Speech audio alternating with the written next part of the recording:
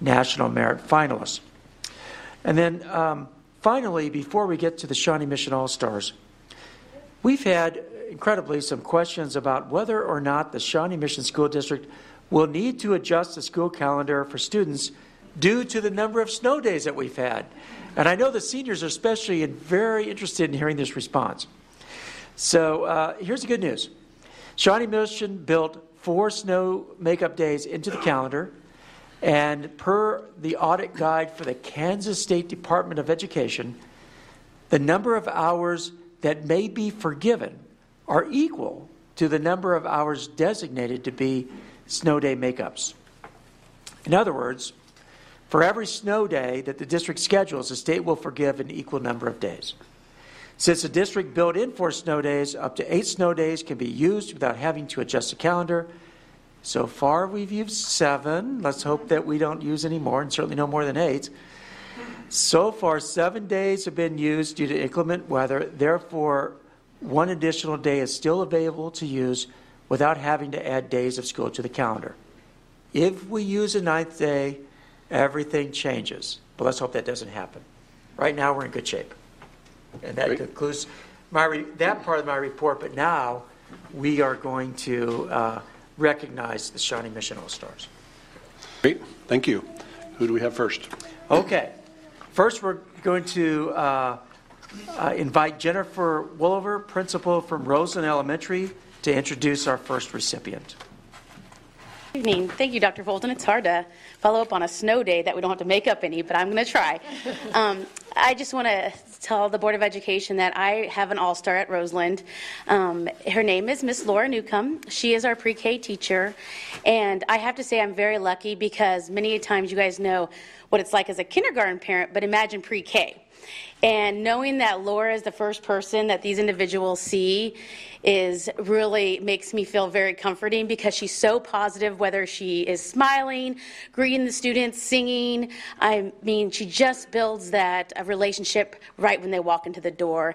And I have to say is it continues on and builds as they go through Roseland. And so she definitely is an individual. I know her family's here tonight, as long as with a lot of staff members. But I'd like to congratulate Miss Laura, and we're going to watch a short video clip. So thank you. I have a hat and a kangaroo, kangaroo. So you're going to look at your letter and decide which one is my letter going to go under. I nominated Miss Laura. This is her second year here at Roseland because of the teaching that she has done and the relationships she's built with families. Our program is now at full capacity, and it's really nice to see how she's developed the program, and I feel very blessed to have her as the first individual that parents encounter because she just builds that relationship and what Roseland is all about right from the start. She is so patient with children. I mean, I cannot fathom honestly what our kid would have done last year without her as a teacher.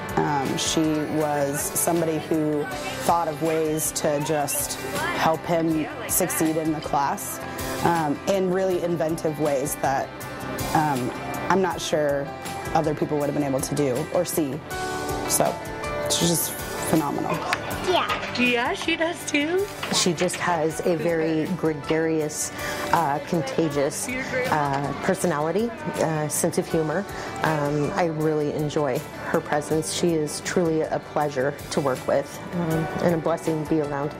Miss Laura treats all her kids in her classroom almost like one of her own. She knows each one's loves and likes and dislikes, while at the same time she sets high standards for them and wants them to achieve the goals that she set. Who gives her all in everything she does, whether it is for her students, for her coworkers, for anyone she comes in contact with. I love the opportunity to visit her classroom and watch. The chart that you see in front of you represents that. There are lots of things that we just kind of do in the school district that we do based on inertia. Now we need to be very intentional about making sure we're meeting the needs of all of our students. Our beliefs that we came up with follow, and I'm not going to read all of them to you, but I'll give you a sampling. We believe that Every individual has inherent worth and deserves to be valued and celebrated. That's an important belief. We believe a community's strength is derived from its diversity. And you see a diversity as a theme in several of those beliefs. We believe that you have to take care of people's basic needs, and we believe to ensure students construct their own foundation for life's endeavors through relevant, personalized learning experiences orchestrated by talented, compassionate educators and distinguished by an inclusive culture, an engaged community, and robust opportunities that challenge learners to achieve their full potential. That is part of the North Star that can guide us for years to come. It is timeless in its statement. But along with the mission, you also have to have measurable objectives. These are the big levers that we continually push to make sure that we're getting better as an organization. And there are only 3, but 3 are sufficient. The notion that every child is going to have academic success through challenging, relevant, personalized learning is a hallmark of this plan. We can create personalized learning plans. We will create personalized learning plans, and that will be part of our challenge in our work ahead. We also want to make sure that students are academically prepared. We want to make sure they master the essential competencies that lead to college and career readiness. We'll need to define what those competencies are. Not comprehensively necessarily at the minutia level in every domain, but big picture, what are those research-based essential learnings that ensure that every child is ready for college and or for a career of their choosing? And then finally, we get to the soft skills. We want to make sure that students can interact effectively with others and that they're engaged, empathetic members of both our community and the global community. Those are the objectives that we will continually go back to and measure. There are 5 strategies that we identified to achieve those objectives. Again, I won't read each of them, but they're helpful in their design. Reimagining teaching and learning, thinking about building an inclusive culture, creating a climate where people can be successful in their work, designing systems that support our beliefs, missions, and objectives, and the 5th one, recognizing that we have to build on our tradition of excellence to have a strong foundation of future. Those are our parameters. Those were our, sorry. David, there's another one. Did the 5th one get added? Yeah, we'll find it. Okay, the 5th one, sorry. It switched on me. The 5th one actually had to do with facilities on strategies. Let me back up. Now let's go to parameters. On the parameters, these are kind of the guardrails, if you will, for our work. Here are the things that keep us on track to make sure that maybe as a shiny object comes along or other distractor variables come up, that we stay on track. Making sure that we're meeting the objectives that we've set for ourselves and doing it in the way that's laid out in our beliefs and in our mission.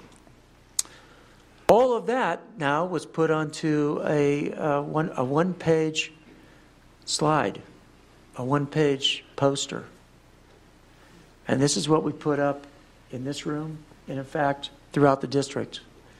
That now will guide our work for the years ahead.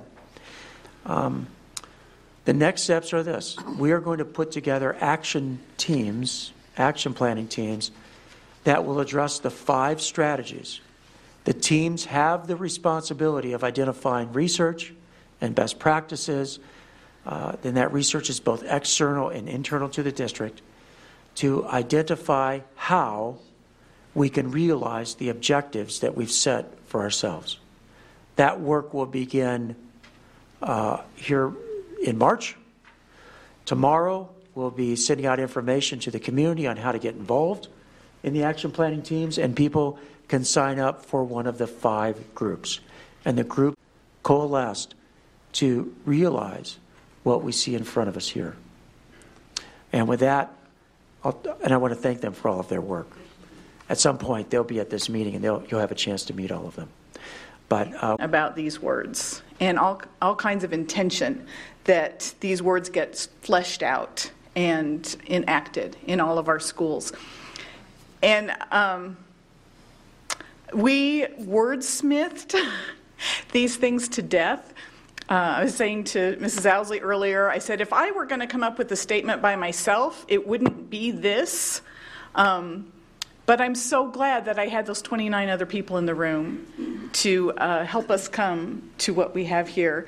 And each one of these words was chosen very specifically. Many of these words were debated for sometimes 20 minutes on one word to get it to say as precisely as we could what we wanted to say. So I'm going to be very excited to see how this gets fleshed out and lived out in our community going forward.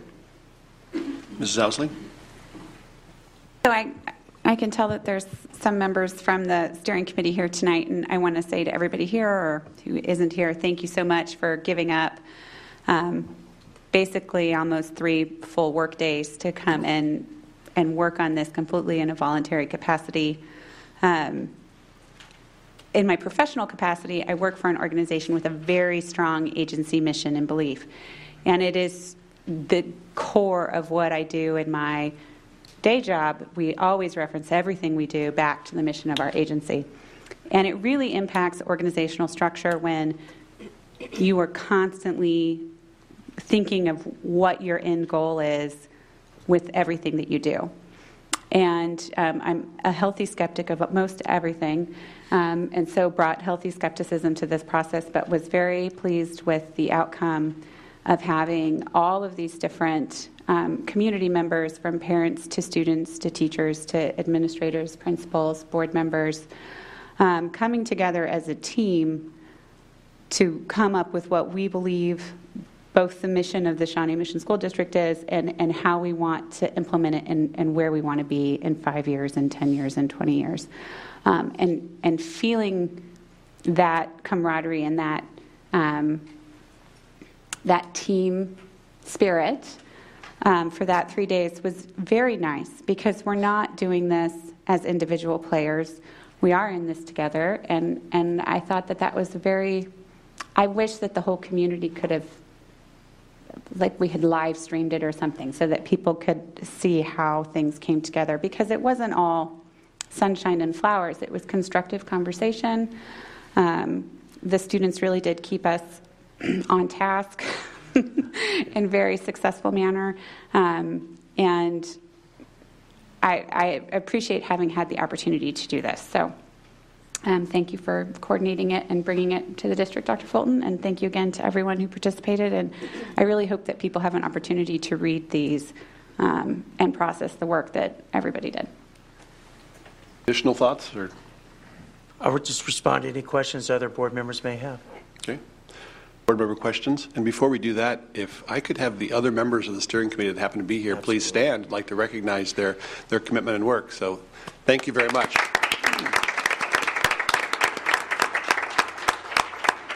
Dr. Sinclair. One of the questions that I was asked about the process is that there was a very intentional effort to ensure that all voices would be heard and no one voice would be dominated. And I was just curious who could maybe speak to that, how that played out in the process. Well, the wonderful thing about this group, 30 individuals, representative of the entire district, and I can say that you ask committee members, don't take it my word for it, ask people that participated. There was a wide diversity of thought as we went through the 2.5 days, and I think it really did represent a very broad perspective within our school district. And that voice found its way into this document. There were lots of discussions about what should our beliefs be, what should our objectives look like, and I think they did a great job of representing the district as a whole. But there was no rubber stamping going on in the room, that's for sure. I don't know if that answers your question or not, but yes. And this is in some ways slightly technical in terms of answering, but the way Dr. Gunn did the process was most of the work was done in small groups, and those groups changed. So you had folks interacting with different people throughout the 3 days, and The work products of those groups got reviewed by the entire team and got revised by different work groups. So just technically, it wouldn't, all of the voices got a chance to weigh in. And the other part was he was very clear no one was going to be asked to settle. The products that were finally put up and agreed to had to be agreed to by everybody. And I think the way that things moved and everybody had a chance to add their voices, by the time we were done, everybody felt like that was their work. Board member questions? I have one, and that is, would you like to provide next steps? I'll be happy to. We will tomorrow be asking for participation on the action planning teams. Each team, and the teams will be aligned with the strategies. Each team will have around 30 members. Again, we want to get broad representation from the district. We also want to make sure if a team, for example, is dealing with a strategy on personalized learning experiences, that we get people that have some community expertise on that. We'd want to probably look for some university folks to be involved, that kind of thing. But again, those teams will be representative of the community. They will work through the end of May. And then the steering committee will come back on June 5th to receive the work of those action planning teams and make final decisions about what will go into the plan. And then from that point, it will then come to the board at that board meeting the end of June for final approval. We have a calendar of when all the action planning team meetings are, and we'll make sure that that's publicly available and certainly also specifically available to you. Great. Mrs. Mack. So I guess that provokes a question, is that so the action teams are going to be looking at this document for guidance and we haven't approved it?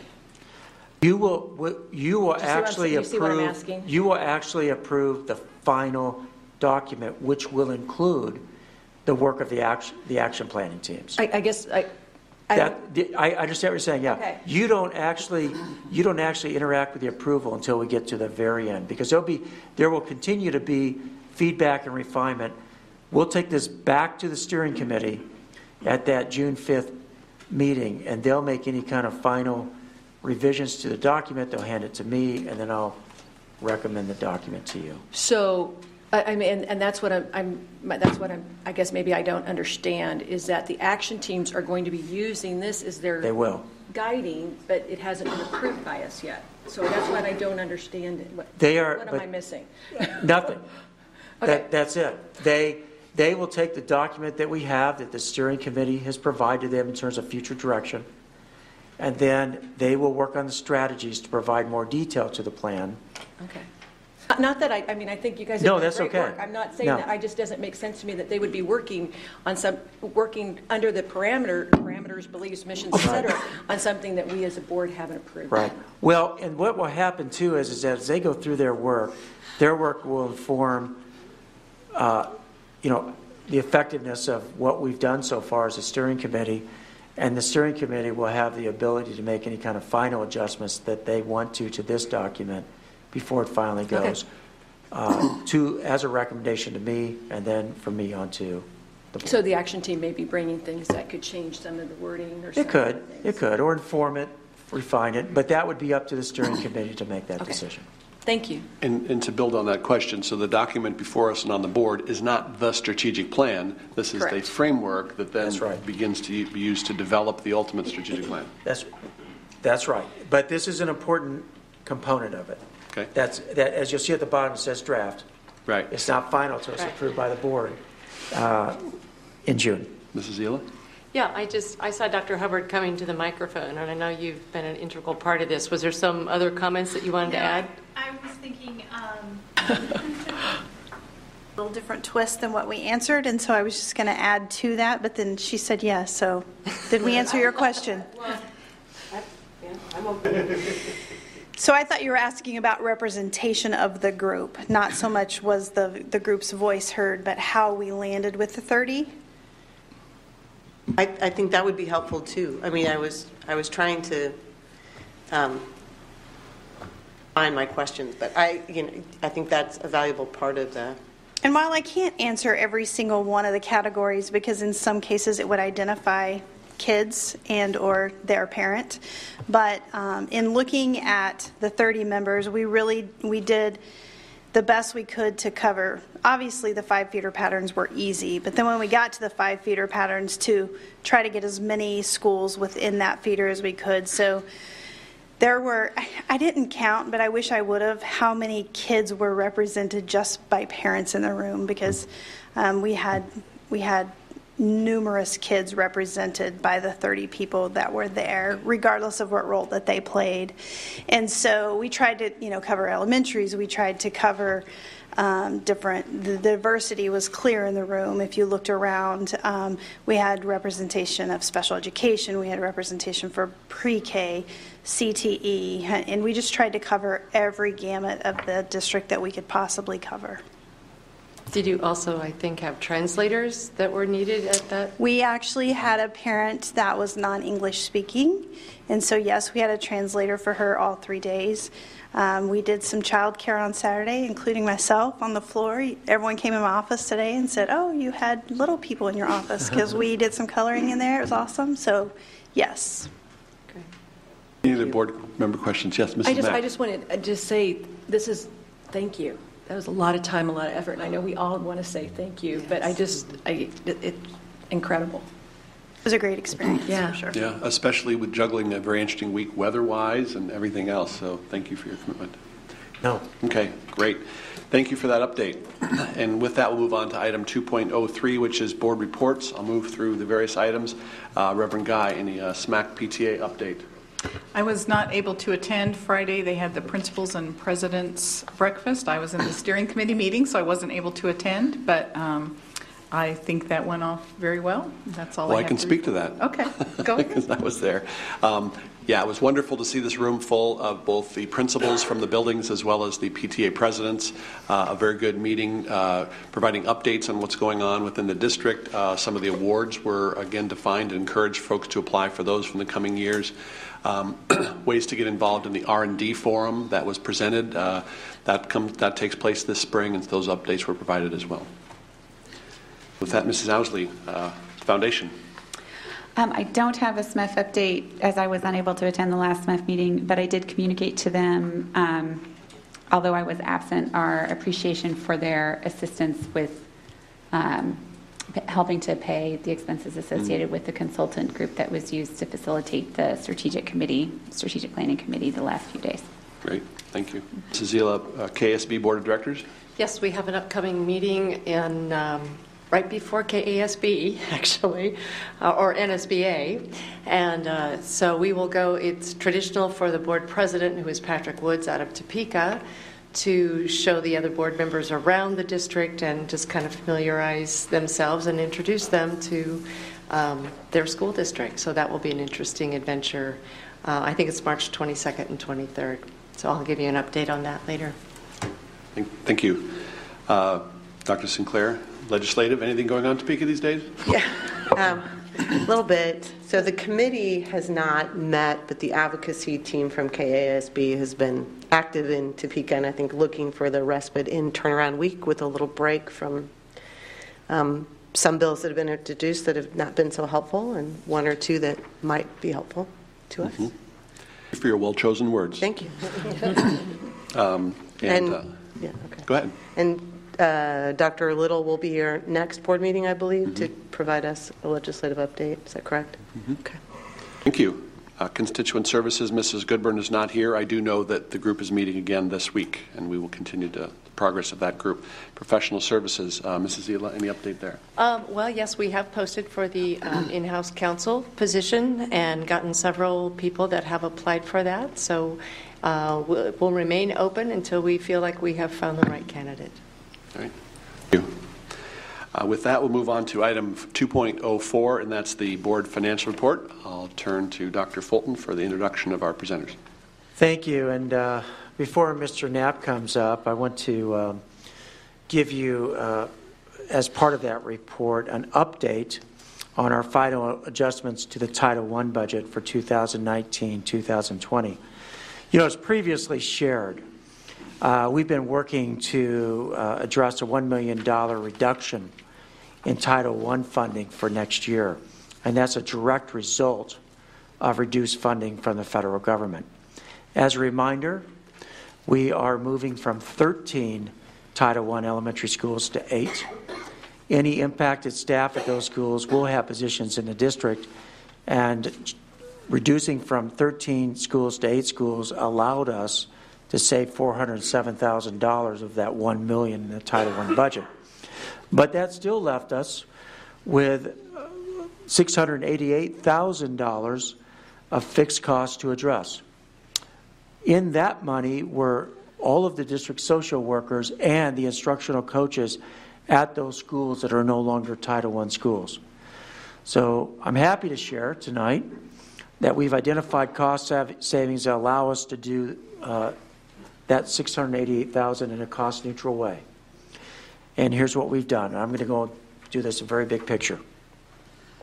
We eliminated, through retirement, an associate superintendent position, and that's because of Dr. Southwick.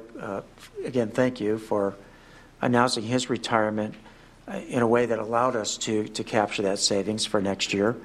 We reduced administrative costs for early childhood by doing some reorganizing. Dr. Neal, who's in charge, Assistant Superintendent for Early Childhood, will next year assume the principal's duties. The principal who is currently in that program will take over the coordinator role, and the current assistant coordinator will remain in that role through the end of September, at which point she'll retire. And so that allows us to gain long-term cost savings in that program while also meeting organizational needs. We've also, through reallocation, reorganization, and attrition, reduced additional cost, and that's reorganizing the way we do apartments, finding places in the budget where we could reduce costs, and so on. And that allowed us to save that $680,000. In fact, we did better than that.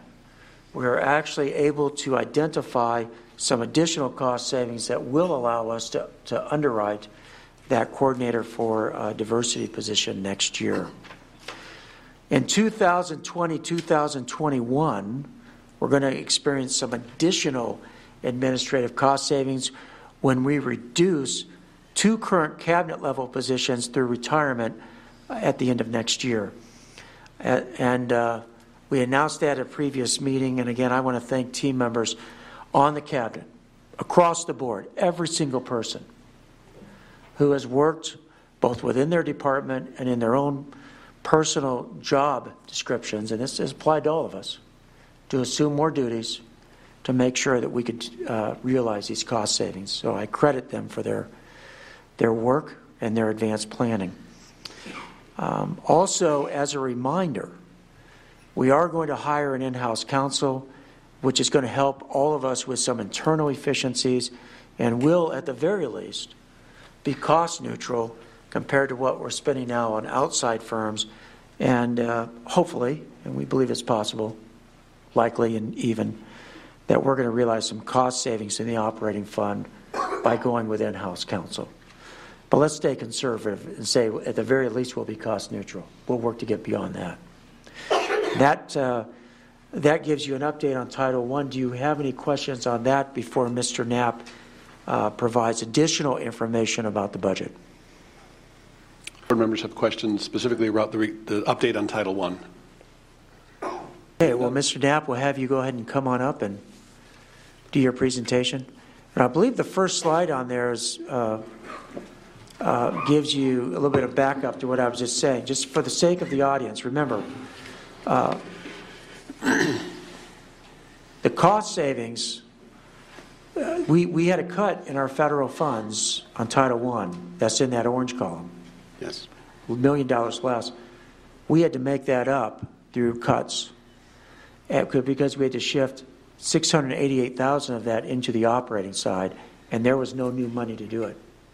So we had to do that with existing funds, and we did. So with that, Mr. Knapp, it's all yours. That's correct. Good evening. Yes, so to piggyback off what Dr. Fulton said, so when we start looking at that orange column and that purple column out in the far right, they're designed to be self-supported, and if they don't end up being self-supported, then we have to supplement that from operating funds. So our goal is always to try to make sure we got our revenues matching our expenditures in those two areas. So we presented this slide to you last month, and we kind of focused on Title I. Tonight I'm going to focus on the far left, the operating funds, and give you an update of where we're at in our current year's budget. You can go to that next slide. This analysis we usually perform about this time. We want to get through about 6 months of the budget year and to do get a good comparison from this year to last year, get 6 months worth of actual expenditures in. So this is as of February 1st, but still some of our invoices lag about a month, some lag 2 months. So I'm just going to start at the top and kind of work my way through this document.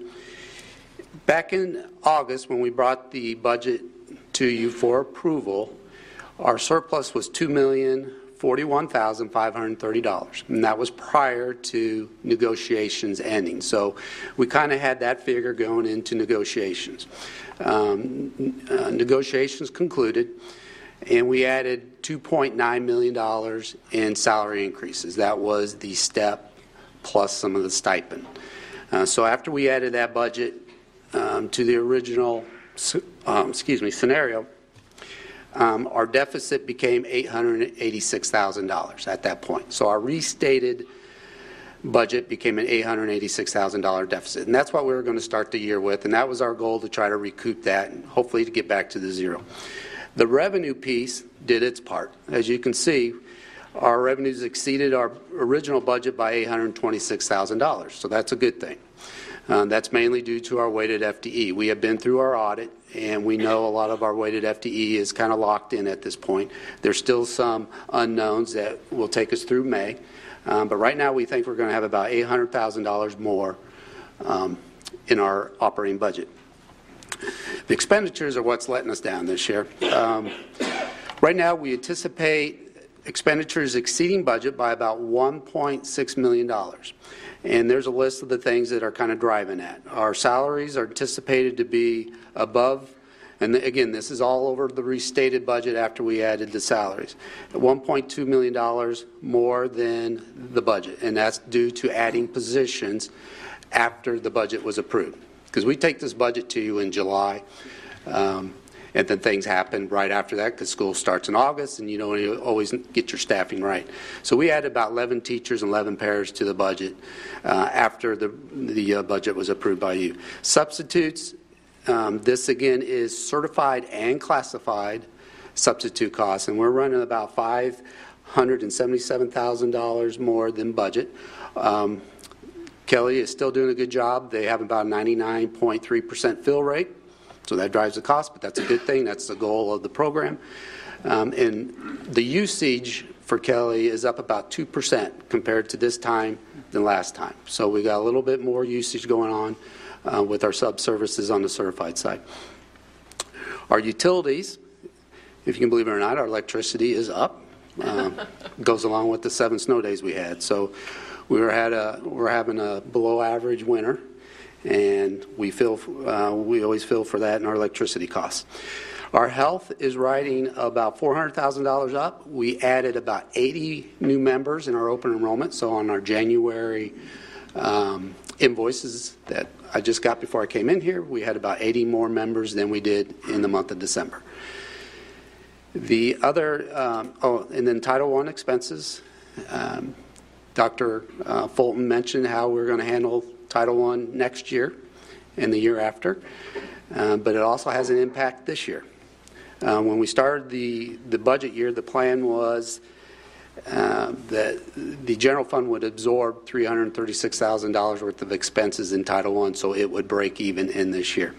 That's a very conservative number. Our hope is that's a lot less. We'll know more as we get closer to the end of the year, and those savings will come from vacancies and just turnover savings, trying to hire Title I aides and pairs that are out there. And then the supplies and services line is a big number for us, about $12 million, and we anticipate saving about $1.4 million in that line. So all said, again, expenditures will exceed budget by about $1.6 million, which will leave us an ending deficit of about $1.6 million. So that's about $700,000 more than what we started the year with. And again, this is a fluid budget, so this is as of February 1st. It's just our estimates. We'll continue to look at this on a monthly basis. Hopefully, the weather turns better and we'll recoup some of the costs and have a little bit better number. This is an analysis that we do on a regular basis. We'll use this to come back to you maybe in May to republish the budget if we have to. If you remember when we did the negotiations and presented to you in September, there's always that possibility that we have to republish the budget as part of the state statute method. We would do that in May. And that concludes it. Anybody have any questions? Questions from board members? Yes, Mrs. Owsley. So I have a couple of questions. First, why did special education decrease? Just out of curiosity, what happened there? Special education in revenue? Yes. The way you submit your estimates in May, and you always shoot high, and then they come in and do the audit the following year, and then they take away based on what your actual expenditures were. They will not give you more money, but they will take it away. So if you estimate too low and your costs are higher, they don't make that up. The state does not give you extra money. So that makes sense? So yes, so we conservatively estimated maybe a little bit higher. And yep. Gotcha. You do. And then just to be clear, the Title I funding discussion that Dr. Fulton had before you began was for next year, and the Title I line item here is for the current year about an expense regarding Title I that we were unable to cover out of the Title I funds and that we were putting in the general operation budget. Is that correct? That's correct. Yeah. Just so that someone doesn't look at this and say, oh, that's left over from whatever. Right. That's a totally separate thing. And then just out of curiosity, how did supplies and services go down to that degree? The 1.3? 1.3 million? Yeah. That is, it's a big number, and many departments budget for that, and they're budgeting for services that they anticipate that they will have, and if it doesn't materialize, then that savings usually falls out. That's a pretty typical number that we fall out in this size of the budget. And you've heard me talk about recapture fallout. We budget anywhere about around $500,000 to $800,000 a year on money falling out in that line. So this is a little bit higher this year. So the ending deficit is $1.6 million, and so then my next question is likely more appropriate for Stuart Little, but Mary's here and not him. So, I mean, I know we've briefly discussed with regards to inflation and what we anticipate potentially getting next year, and it's all a guessing game with regards to how that works out at this juncture, but the state has to have its finance plan for education in, we think, by March, according to what the AG wants, but then what the legislature actually does might not be till April, and then that goes to the court for approval, and then if everything goes well, we might get, does anybody want to have an estimate on that? But want to make sure that we delineate between this year and next year. Yeah. Right, correct, for next year's services, but if we're running a deficit of this nature this year, you have to make it up. Right. Before you get any benefit. Correct. From increased revenue. So you have to make it up. Is what I'm saying, is someone understanding what I'm saying, or am I just? Yeah, that's exactly right. Yeah. So I guess if we're trying to see that we're going to get maybe $3 million additional dollars, but we've got a $1.6 million deficit, then that means we have the 1.4 going into the subsequent year of what we would be getting. Right. So Senate Bill 44. Mm-hmm. If it goes through as is, we're estimating $4.5 million additional revenue on what we already are building into our 1920 budget. Okay. Thank you from the English major. That will help quite a bit. And to clarify, and that's next year. Does the 1.6 carry over to next year, of which an offset, or it's all factored into a new budget for the next year? Well, it carry forwards into your fund balance. So yes, you want to use your $4.5 million to help offset that $1.6 million deficit, because you want to level off. You don't want to stop the deficit spending. If we end up deficit spending this year, it'll be 3 years in a row where we've spent more than what we've taken in. Okay, thank you. And I want to point out that I do have a wrong number on this slide. That $11,318,000 in ending fund balance should be $12,639,000, and I've got that update. I just picked up the wrong number before I came in here, so I apologize for that. Okay.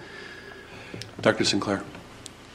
So I'm going to piggyback off of Ms. Owsley's questions, but first of all, I want to thank you for your capacity to try to do as much precision budgeting as possible with such a dynamic system, particularly in where federal and state dollars land. So thank you. My question might be more for Dr. Fulton. So if you can help me connect some dots, the way I'm kind of thinking about, we knew this deficit spending was coming. This is not, we kind of talked about it last year. Right. It's not something that we can sustain. But in part, one of the reasons why we kind of delayed some of the decision making, to me, seems pretty evident in your previous report, that those decisions to get our spending and our revenues in alignment really impact how our district is operating, how it connects with our strategic plan. And so part of that deferment was to wait until you were here to help inform that decision making. Is that kind of a correct assumption of why we kind of deferred this till now, but we're going to move forward without continuing, and we need to move forward without reducing that deficit spending? Yeah, absolutely. And, once we get this strategic plan in place, and even as it's developing, it will help to inform what our practices are going to be moving forward. One of the things that I think we've already modeled is this notion of where we can reorganize ourselves to save money, we will. And those are hard decisions to make. They impact people. Mm-hmm. We recognize that. There's a limit to that, however. And so at some point, it's going to be absolutely critical for new money to come into the district. And when that happens, make sure and look at the strategic plan and to ensure that we're spending money in ways that supports that plan. Okay. One yes, more. Dr. Sinclair, go ahead. Follow-up. And so next week we'll be hearing again, I'll hit that point, from our Dr. Little, who might have some more insights for us as a community as well of how we might communicate with our state legislators about securing the adequate funding for our public education. That's right. Board member questions? Mrs. Zila. Russ, I was just wondering, do you have a feel for the percentage increase in utilities and transportation for next year? Is it transportation will be 3% because 3%. That's contractual. Right. Utilities, we don't know yet. We haven't heard what KCP&L will be given as far as rate increases. We will bring it on 2 new buildings, though. We'll be bringing Aquatic Center on and the new Brookwood Elementary School. Okay, so costs would increase anyway, even if rates remained flat. Yeah. Okay, thank you. The board member questions? Yes, Dr. Sinclair. Well, I'm going to ask a question that might be deferred to answer, but when some of the budget shows expenditures to capital outlay, so Tran comes in and looks at HVAC and those kinds of things, I would imagine are we bringing people in that part of what that work is doing in our heating and cooling and use of utilities is trying to economize and maximize how our facilities run? So are we actively trying to be efficient, minimize, right, so that we're minimizing those increases that we incur every year? Right. Absolutely. Yes. So, thank you. Anyone else? Thank you, Russ. Appreciate the update. All right, we'll move on to item 2.05, but before I do that, I want to acknowledge and welcome any students that happen to be here as part of a class work that they're working on. It's a government class or anything like that. Anyone here as part of a government class? Okay, they're all sandbagging and waiting until the end of the year. We'll see them in May and April. There's one student. Oh, there he is. There he is. Thank you. Welcome. And what school are you from? Great. Welcome. Thank you for being here. With that, we'll move on to public comment, which is item 2.05. I'll read a quick introduction, and then we'll welcome our 4 patron guests to the podium. Public comment section is a time for public comment to occur at the regular meetings of the Board of Education, and it provides an opportunity for individuals to address the board regarding school district issues. Here are a couple of reminders to help our speakers have a constructive and positive experience when presenting your comments to the board. Please proceed to the podium when your name is called and share your name, your city of residence, what schools your children may attend, and the name of any group or organization you are representing. Please limit your remarks to 3 minutes. In consideration of everyone's time, if there's a group spokesperson that wants to represent the group and share their interests, the other speakers could pass if they so choose. And a couple more. Please make your comments while standing behind the podium. And if any comments pertain to an item on the meeting's agenda, the board president may ask the superintendent or a designee to address those comments at that time or when it is an item on the board for discussion. And generally, the responses from the board members during public comments will be limited to any clarifying questions. And with that, we have 4 folks today, and our first one is Liz Meidel. I'm Liz Meidel. Welcome. I am a parent of 2 children at Briarwood, and I want to start, this isn't on my notes, so I'm going to have to talk really fast because I'm going to take time away, but I want to start by saying how incredibly thrilled I am with the strategic plan and with all of the work that's happening around moving money. Essentially, I think everything looks so amazing. And now I'm going to talk fast. Tonight I'm going to talk about Briarwood and the district's facilities department, but I'll be back in 2 weeks to share about the systemic issues in special education and human resources, and then 2 weeks after that I'll be back to talk about other systemic issues involving discipline and principal oversight. I think we can get better in lots of ways. I'm here with Brian, Jennifer, and Max today, and we have an issue with the playground at Briarwood. They are going to talk about the on-the-ground situation, but I'd like to share with you about the process that has led to this moment. I've given you a timeline for reference, and I have copies for anybody here who would like them. In October of 2015, the board approved a contract with J.E. Dunn to construct Briarwood. When the original Briarwood was demolished, the rubble from the building was mostly removed, but the rubble left from the demolition of the playground was not removed. In January of 2017, when students moved into the new Briarwood, approximately 75% of the playground was unusable.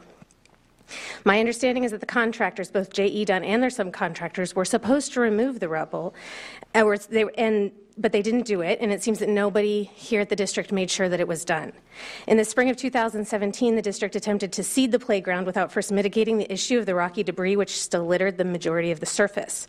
There are several bids in board docs from around this time for seed, most of which are in the $20,000 range. I have no way of knowing which of those was for Briarwood, but we do know that to seed that large of an area would be very expensive. But because the soil wasn't prepared properly, the grass did not grow. For more than a year, the district did not do anything. Briarwood has over 620 students, 629 as of this morning. We are well over the intended capacity of our building and playground, and the teachers regularly have to keep our overcapacity student population in from recess because of the lack of usable green space, and which means that our playground is not accessible. In June of 2018, a contract was signed with the company to install sod. The contract is worth $43,736. In the fall, the company did not install the sod. We have talked to Bert Fell, the owner of the company contracted to do the work, and he's promised to get the work done this spring, but has also affirmed that his company is not contracted to prepare the ground or remove the rocks. If they arrive and the ground is not prepared, they will not lay the sod. The ground is still not prepared. The other thing that could happen is that they will think the ground is okay because right now it looks kind of level thanks to all of the snow, and they will lay the sod, which will not root properly because of the rocky debris, and we will have wasted another attempt to make the playground green. Bob Robinson and I have communicated about this issue via email, and he has framed it as an issue that has not progressed as the Shawnee Mission School District anticipated. If my kids were given an assignment and they responded with that, I don't think that they would get a pass.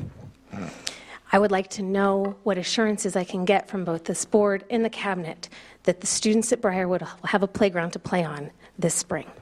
Thank you so much for your time. Thank you. With that, we'll bring up Brian Lee. I'm Brian Lee from Prairie Village. I have a pre-K daughter and a son, first grade, both at Briarwood, and I'm a proud Briarwood alum myself. I've been a homeowner in the Shawnee Mission School District for 15 years, and I've gladly supported all the bond issues to support our school district. But but the lack of foresight and attention to detail will give me second thought to supporting future bond issues. Briarwood is a beautiful building that we spent millions on, but somehow we left a chat pile for a playing field. It's been 2 full years since the building's been built, and we still don't have grass for the children to play on. I can't speak for the other building projects, but I hope Briarwood's the only one without grass. I hope we've learned some lessons. It's embarrassing that we've dropped the ball for so long on planting some grass. It's not rocket science. We've gone through 4 full growing seasons without getting the project done. Furthermore, we have newly planted trees at the school that are now dead. I don't know if they weren't watered. I don't know if there was guarantees on them, but they've been dead for a full year, still standing there. I'd like to get them removed and get some new trees planted, get them so they're watered, so they grow. One last detail is we built this beautiful school, but we only put a bike rack in for 10 students for a school of over 600 students. At the end of last year, the original bike rack that they put in was on the east side. No bike racks on the front where most of the students go in. At the end of last year, they put in a bike rack in the front for an additional 5 bikes. So usually there's a pile of about 20 bikes in front of the school on the grass any nice spring or fall day. And someone had the foresight to spend money to put in a concrete pad and a bicycle rack for 5 additional bikes. So it'd be nice to get some more bike racks so we can encourage our students to ride bikes to school. And that's all I have. Thank you. Thank you. Thank you. Next up is Jennifer Blattman. My name is Jennifer Blattman. I live in Overland Park, Kansas. I have 2 children that go to Briarwood. Max is with me tonight. He's in 3rd grade, and I also have a kindergartner. I would like to ask your help in getting grass on the field at our school. Our 629 students need grass, green grass, and a safe play area. I'm going to talk about 3 points tonight, or try to. 1, providing a suitable play area should be a priority. We have been without approximately 75% of our designated play area for 2 years. They have not cleaned the site and removed the sharp rocks. They have not grown grass. They have not provided adequate play area for our kids. I think it's unacceptable and embarrassing. My son and I spent an hour and a half scraping ice off at the playground a couple weeks ago so that the kids would have a place to play. My second point is that kids need exercise to be healthy. We need to fight obesity. They need an area for sports and for free play. The blacktop needs to be cleaned when it snows. The green field needs to be green so they have a place to run and jump and play. According to the CDC, in the United States, the percentage of children and adolescents affected by obesity has more than tripled since the 1970s. Nearly 1 in 5 school-age children, the ages 6 to 19 in the United States, have obesity. Let's keep our kids healthy and give them a place to get exercise. My last point, we need green space, an outdoor area for our kids to play. They need to be able to connect with nature and explore the trees, the birds, the butterflies. They need to be able to use their imagination, and they need to be able to have time for free play. I wanted to read an excerpt from National Recreation and Park Association study called Green Parks, Green Kids. The concern is that a generation with no connection to nature will result in people who are primarily sedentary and have little concern about the environment and the world around them. I want our kids to have green space. Please help us fix the playfield for our children. Thank you. Thank you. Next up, we have Max Howard. Can I stand with him? You bet. And make sure you bend the microphone down, too, so that he can do that.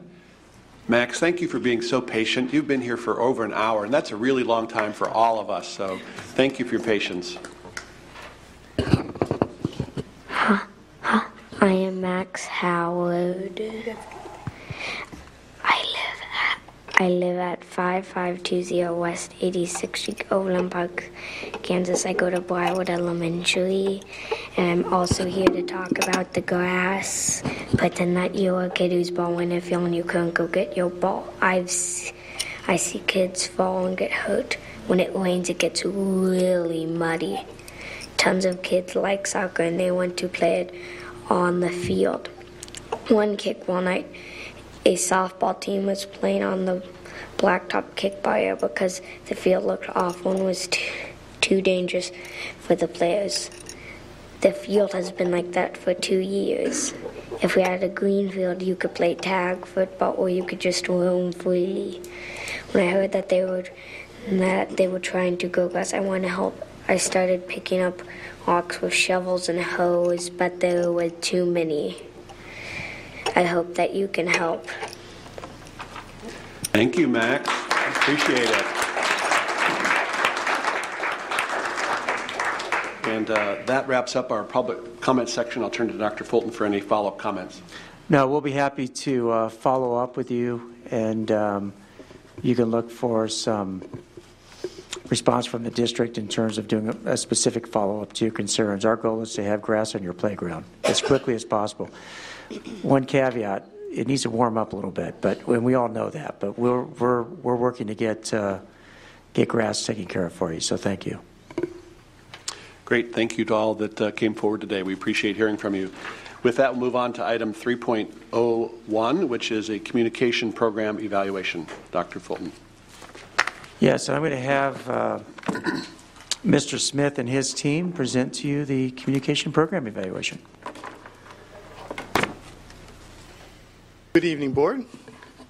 As the team talked about presenting it to you, you have a document that's in Board Docs that gives you a formal description of our work, but we thought that we would talk about our work in using a method that we use all the time. We thought we would tell you a story.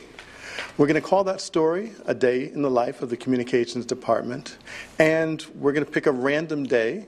In this case, a Thursday. We thought we'd pick a day that didn't have a board meeting because our lives are chaotic and board meeting nights. Or a snow day. Or a snow day, exactly. We're going to pick a Thursday, and as frequently happens, the day begins with a call from a principal letting us know that the building doesn't have power. Those things happen. When that happens, we immediately get to work preparing a communication to go to families.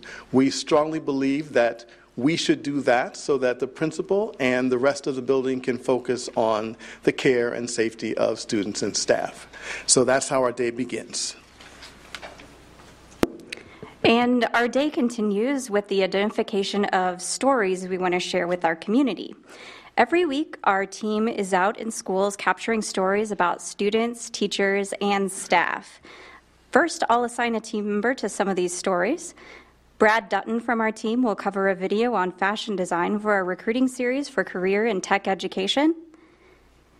And Tom Stevens will cover the Health Partnership school-based clinic birthday party. And today we'll plan on sharing a student coding project at Blue Jacket Flint. And we'll also share a story about 3 signature program students who, because of their life-saving training, were able to put their skills into action. Let's take a quick look. Let's take a quick look. Was she asked me, "Are you a doctor?" And I froze for a bit just because I'm in this program and I really love every place that I've been to, and I love medicine and I love what I'm doing. So when she said that, I froze and I just imagined my future. Once the stories are posted on the district website, we also make sure that they are shared on Facebook and Twitter. Throughout the year, we work to reach every school in the district, and so far this year, we have shared more than 200 stories. Our stories are supported with videos, thanks to our amazing and talented videographer team. Our videos, which are shared across social media, regularly receive thousands of views. Even as we speak, Clayton Turntine is making sure the board meeting can be viewed live on the web and is available for archive viewing later. Thank you, Clayton. While this is a daily snapshot, our team provides video and AV support for numerous events across the district, including the annual Foundation Fall Breakfast, where we host 1,000 guests featuring more than 300 students and sharing 12 stories on the stage and in video. It's our team that captures the graduation ceremony, making sure family members who can't attend can watch live and that families have a video of this significant milestone. Picture this, more than 2,000 graduates with 16 crew members at 6 high schools in 3 days. But back to our day, and as Clayton knows, it's a Thursday, so it's time for our video crew, including Owen Deniston, to head over to film the longest-running quiz show in the area, Categories. So I wonder how many of you have ever watched Categories and played along at home? If you haven't yet, tonight's your chance, because we have a question for all of our board members here this evening. And the next question goes to you, Shawnee Mission School District board members. And the category is categories. And it is multiple choice. Since 1981, how many episodes of categories have been broadcast by SMSD? Is it A, 512, B, 7235, C, 1,424, or D, an infinite amount of episodes?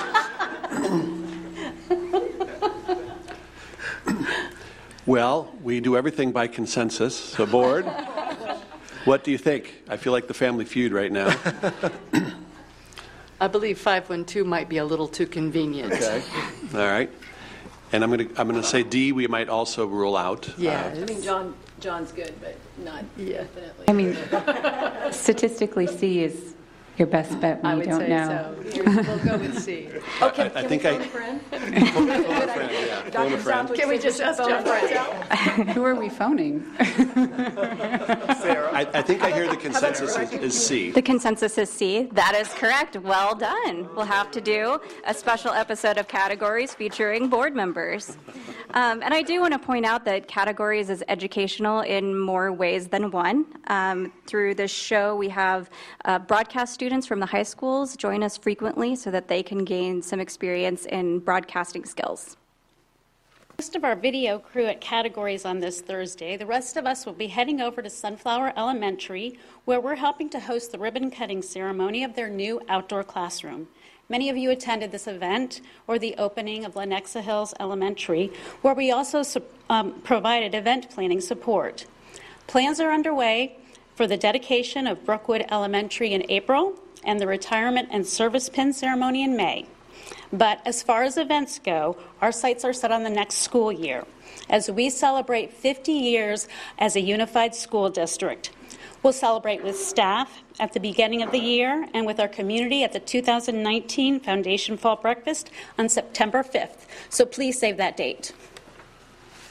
And as our Thursday winds down, our final task is to decide on the feature stories for our spring edition of Inside. This magazine is published online and is also delivered directly to more than 100,000 households within our community 3 times a year. Both the breakfast and Inside would not be possible without the talents of our graphic designer, Mandy Lavelle. She supports the communication department, but also many other departments and programs in the district. None of this would be possible without my colleagues, Kristen Babcock and Laura Harsh, and also Judy Blankenship, who is our administrative assistant. We do this as a team. It's a lot, but we work together to make it all happen. Going forward, this work continues, but there are 2 things we'll be focused on. This spring, strategic planning is going to be a huge area of focus for us. We want to make sure that the work of strategic planning is shared broadly and that the community feels connected and engaged with the process. Also, next year begins our 50th year as a school district, and we're excited about celebrating that and finding ways to celebrate the remarkable history even as we plan for the future. We'll stop and give you a chance to ask any questions that you have. Questions from the board?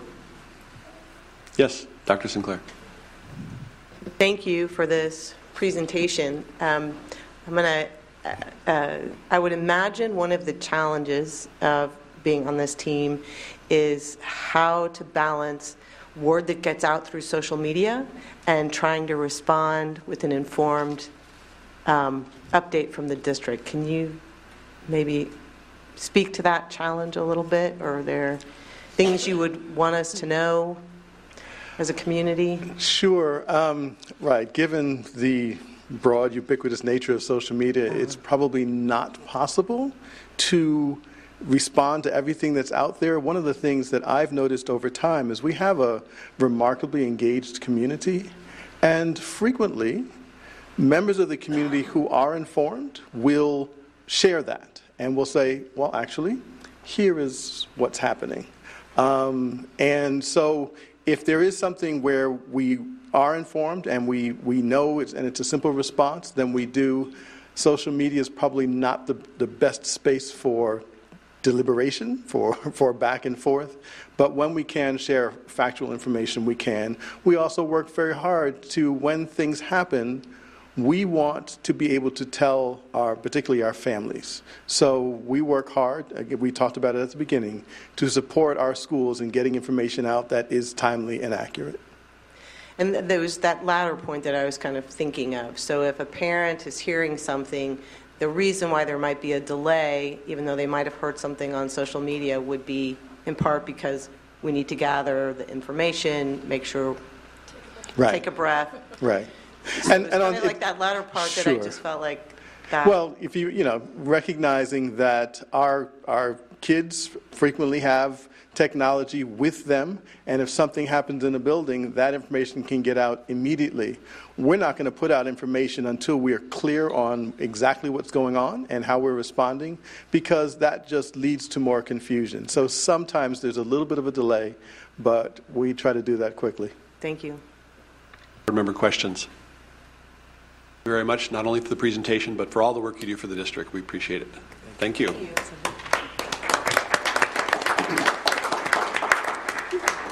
We've been at it for an hour and a half here. I'm going to take a liberty and ask that we have a 5-minute recess, and then we reconvene at 7:30 with a quick break. Thank you. Move on to item 3.02, and that's the Board Policy Committee. This is a discussion item, not an action item. I provided to each of the board members a one-pager at your table only because these are the notes that I was putting together to begin this conversation. I thought it would be helpful for you to have it in front of you in case I don't articulate it that well.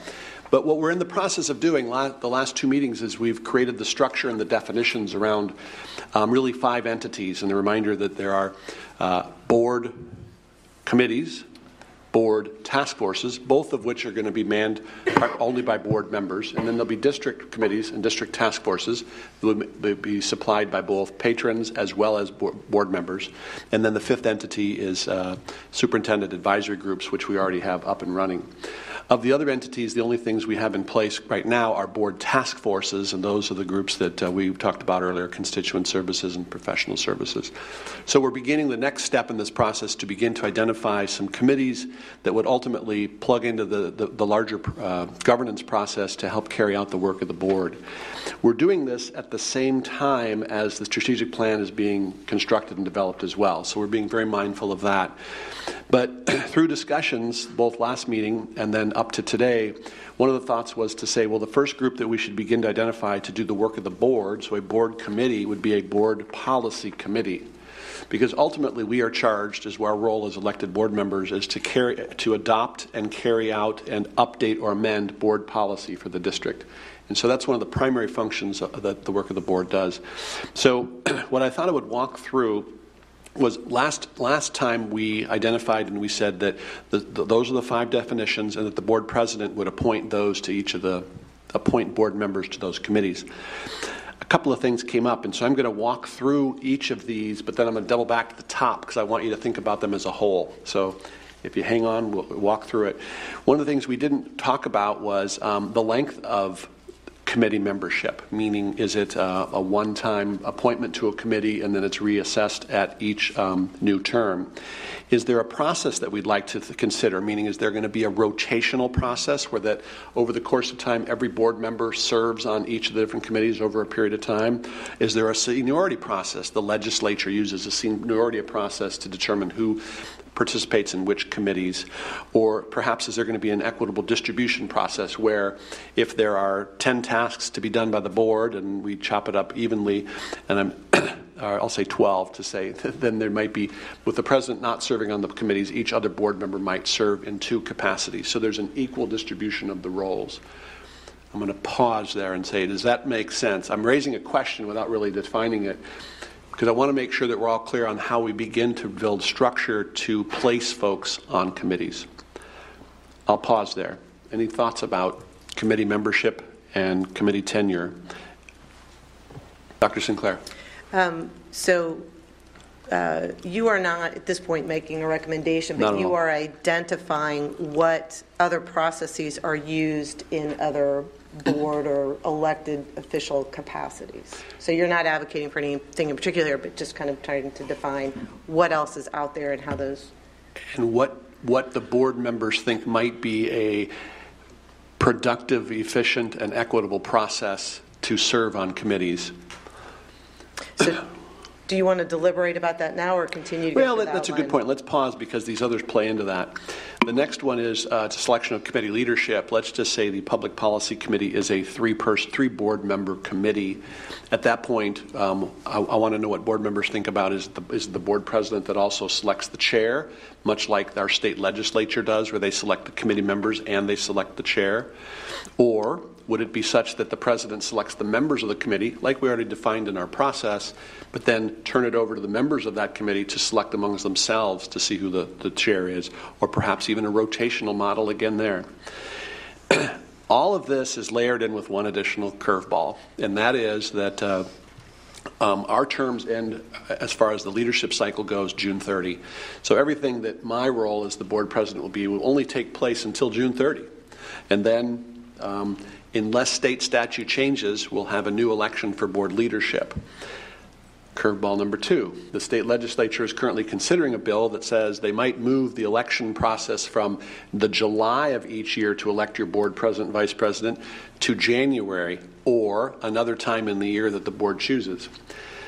Again, we don't need to chew on that one tonight. We're all mindful that that legislation is bubbling through the process. But I enter that into the conversation because ultimately we're going to be making some decisions in this interim period here that may or may not be affected by what the state legislature does.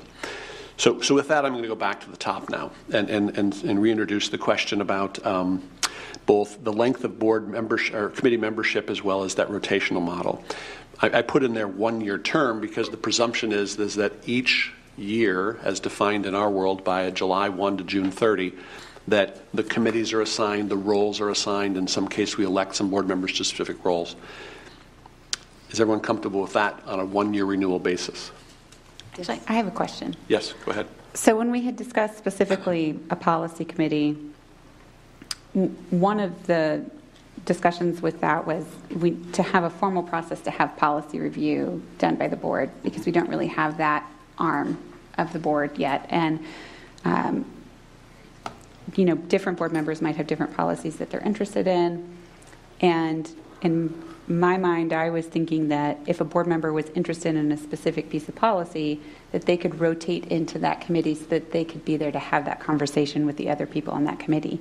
And if it's a 1-year term, then if a board member not on that committee has a question regarding policy or has a policy that they want to discuss with that committee, then are they effectively delayed for a year in having that conversation? Or do they have to give that conversation up to the members of the committee and not participate in it? So I think those are questions that I would have with regards to that. I could see, for continuity's purposes, like having whoever the chair was of that committee be a 1-year appointment, because like with Deb on the Professional Services Committee, she's helping coordinate everything. She's organizing all of us. She's sending us emails reminding us when we have to be somewhere and do something, which is super helpful for me. So I see that role. Like, I don't mind that being a year. That makes sense to me. But if there's a board member that has a particular interest in a certain policy and having that conversation, I would want their perspective there so that they can bring up their points with the people who are tasked with reviewing it. Does that make sense? Yes, and I think I can explain that, but let me start with Mrs. Zila for your input. Go first. ahead if you want to jump in. I envision a process where, just like the legislative process, where the committee members receive suggestions from all other legislators. So it's not just the people on the committee that are considering and bringing forward policy. It would be all 7 of us have the opportunity, in conjunction with the superintendent and the staff, to provide policy updates, policy changes, and then it's the committee who first works the language of that, and then the committee brings it to the board. But specifically is what happened with public comment. Okay. Right, but when we did that, the people who worked on public comment wanted to be working on public comment. When we kind of shuffled those around, we said, well, what are you interested in working on? And you can work on it. I guess with regards to the legislature, you're talking about a body of 125 people. It's not realistic for all of them to be able to carry every piece of legislation that they're interested in. But when it comes to a board of only 7, I just know that there are specific topics of interest that each of us have, and I would hate to not have that voice be at the ground floor of a policy conversation and for that voice to be delegated to the rear end of the conversation. Well, let's walk through an example. And again, we're talking, I guess this is helpful because the example is the policy committee structure. So we'll walk through the policy committee structure. So if we have 3 board members that sit on that committee, then they're charged, and we're going to get to that in a second. That's the other part that's in the agenda, is the role of the policy committee. But as an example, any board member and a superintendent can bring forward any policy item, whether they're on the committee or not. And then there might be a process, if we determine it, that let's say a 4th board member not on the policy committee is advocating for something to be considered. They certainly could attend and present. We'd have to talk about 4 board members being in a meeting versus 3, but that they certainly can do that, and that's why I use that legislative model again as the example. Is legislators are many times going to other committees that they're not on to advocate on pieces of legislation that they're considering. So it isn't. I think the key to the policy committee is the vetting instrument as opposed to the prioritizing instrument. It's the vetting process that says this fits what we're trying to do from a strategic plan. This fits to what we're doing prioritizing for our district, cleaning the language up, doing a lot of the background work, and then bringing it to the board for consideration, as opposed to maybe prioritizing policy. I'll turn to Mrs. Zila and then to Mrs. Mack. Okay. Just my thoughts on this. I don't see any big hierarchy. And this is like a standing committee, right. I believe, right, is what you would kind of equate this with. I think 3 people that are interested in policy and want to work on that would be good. I think each year that can be revisited. Maybe they're just policy gurus and they just really like that. So I don't think that they should be precluded from continuing on that committee. Plus, it's nice to have that cohesion of like how we address this and what we do. My thoughts on what we're doing there, as far as if you have if it's a policy review, if it's a total policy review, you usually start with probably the newest, whatever statute changes you have, that's where you would begin with and updating those. And then you'd probably start at Section A and work your way on through. So it's very evident as to what policies you're talking about or you're reviewing. So if you have input, great. And you can do first and second readings. And, if somebody has some points that they would like included, I think I'm humming, they can certainly be taken into consideration then. I don't know that, because like you said, there's the 4th board member, we suddenly have an open meeting. It's not just a standing committee meeting any longer or whatever. So I don't see hierarchy as an issue. I don't see seniority or just that everybody has to serve on policy at some time, because we'll all be involved with that when that comes to the board to be voted upon. So you're saying continuity might supersede those other things. I agree. Yes, I think so. And it might be you get on there for a year and you go, I never want to do that again. Just bring it to me and let me know what your recommendations are. So that's a possibility as well. But so I hate to see too many parameters put on this. One year, I think every year it should be revisited, just like we revisit a lot of the other committee commitments that we have. So I have no trouble with that. The seniority, I don't equate us with the legislature really, so I don't see that as a needed. So that's kind of my vision of what this committee could be, because we've never had one other than when we went through after we did an entire policy review via KASB. They sent it back to us, and they had some policies there that it's like, this is not something that we want to embrace or even feel we needed, so they were discarded. That was vetted by the policy committee and brought forth to the board. So I guess maybe that's the basis of my thoughts of what this committee could be. I think there's one caveat. We talked about doing the board manual under this committee as well, and I do believe there is a provision in the board manual that says we're supposed to start the review in June. So I think that is in the board manual. So there is a little something we have in writing now. My thoughts are a lot in line with what Deb's talking about, but we all know right now, and over the past year specifically, I've sent a couple of memos to the superintendent and to Mr. Stratton on certain policies that aren't quite right, similar headings, some that are out of sync. And so as I have brought them, it's been, okay, we're going to do a policy review, but those are, in my mind, would be priority because there's things that are out of sync right now. Along with, for example, the board manual, there are certainly things that need to be corrected and updated in that. Seniority, I agree with Mrs. Zila. As far as when, I think it makes sense to look at that at our organizational meeting, whether that is July or December or January or whenever we decide, April Fool's Day, I don't know. Because then you can get, as the officers are elected and then representatives for KASB, et cetera, are elected, you can see how the responsibilities will lie for people and how busy they are, whether they want to serve on certain committees, et cetera. So it makes sense to me to look at it all at once, or you have officers and then the next meeting you look at committee assignments so that people can kind of reflect and see, oh, that is going to happen, so I probably should focus on that. As far as chairmanships, it's been our practice that the president has selected the chair of the. Not only our new policy says that the president of the board appoints the members of the committee. It has been our practice, although unwritten, that the president also appoints the chair. And if that is something that we want to think about changing, I would task the board policy committee to look into that to see what the best practice is. Chicken and egg thing.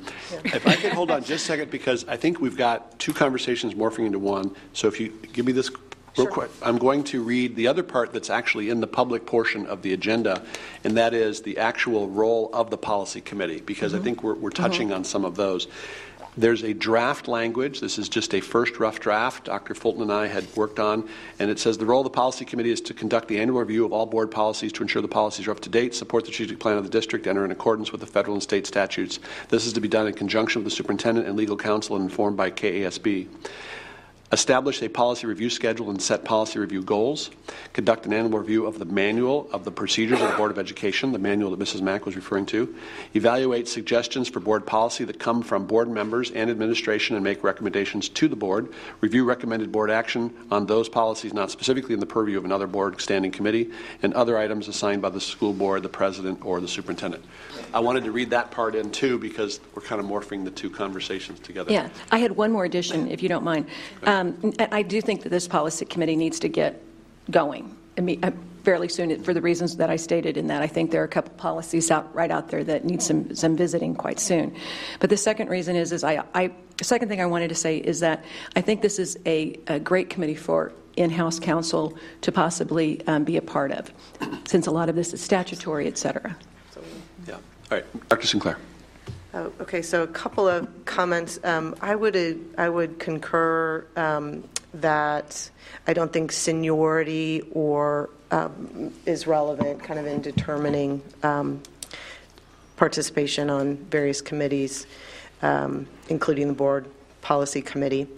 And I think it's worth at some point having a conversation about the role in terms of vetting policy versus setting priority, how that committee, how the priorities of policies that get addressed by that committee, I think, is kind of worth clarifying a bit. The other thought I had, I think interest plays a role in where we kind of put our additional time.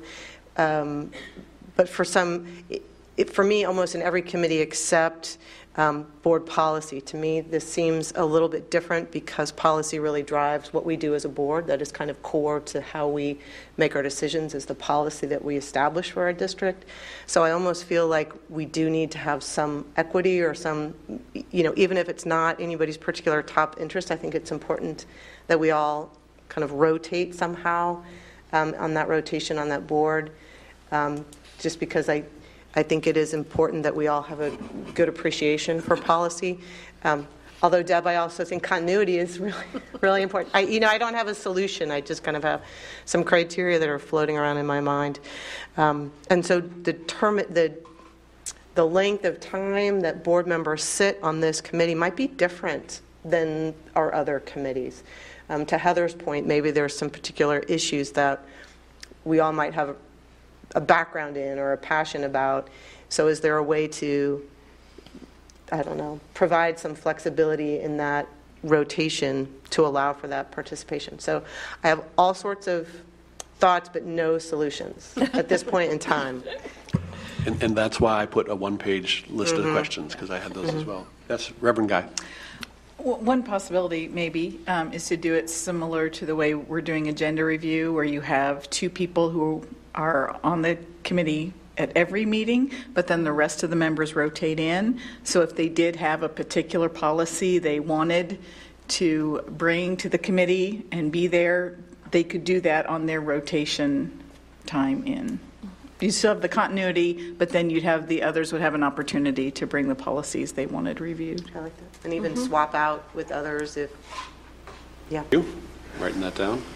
Others, thoughts, questions, both about this process to develop committees, which this would be the first one, but secondly, specifically to the language around the roles of the policy committee.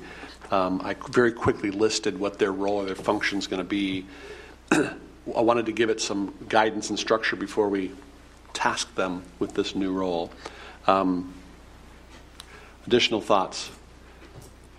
Let me add this, and we'll continue the conversation, in that we don't meet again until March 25th, and so this is the time, because of spring break, we have a full month, and so the idea would be to take this conversation here, bring it back together, and put together a proposed policy to create a policy committee. Do you need a committee for that? Yeah, I know. I mean, because of the policy we Go ahead, passed Mrs. Mack. last time, do we have to do that? Or you just, I thought the president, according to our policy that we passed, the president can form that. Am I mistaken? No. I would just like to give it some formal structure. Oh, okay. Yeah. Yep. Others? Yes, Mrs. Housley. Well, and I just have one quick thought that's percolating as well. Over the course of the last year, several constituents have reached out with various policies that they're interested in. And so it would be nice to be able to back to the chair of this committee to say, this committee is in charge of vetting policy and reviewing that. But also then making sure that, how does that process work? With, if a constituent raises it, then is that then on the agenda of the policy committee, or is that, I guess there's lots of thoughts I have with the practical implementation. Yeah, and that's a good question. Part of the language that I've used for this initial template was grabbing about 5 or 6 other districts around the country who have that and put that in there. And so one of the bullet points says, evaluate suggestions for board policy that come from board members and the administration and make recommendations to the board. I think in that suggestion, certainly a board member and or administration, but before it gets to the committee level, I would anticipate that it first goes through this vetting of the administration, so that the administration would first be chewing on the applicability of that. How does that relate to the priorities identified in the strategic plan, and then say, yes, this is how we can do it. And I'll give you an example. The change in policy around our food services. I mean, that came from the external, the outside, and came through a process. And the administration spent a lot of time developing the facts and the statistics and the processes, and then eventually, if we didn't have a committee, so it went straight from that to eventually the board. So that example would be where the committee would then take it and work it, so to speak, to put a priority on it.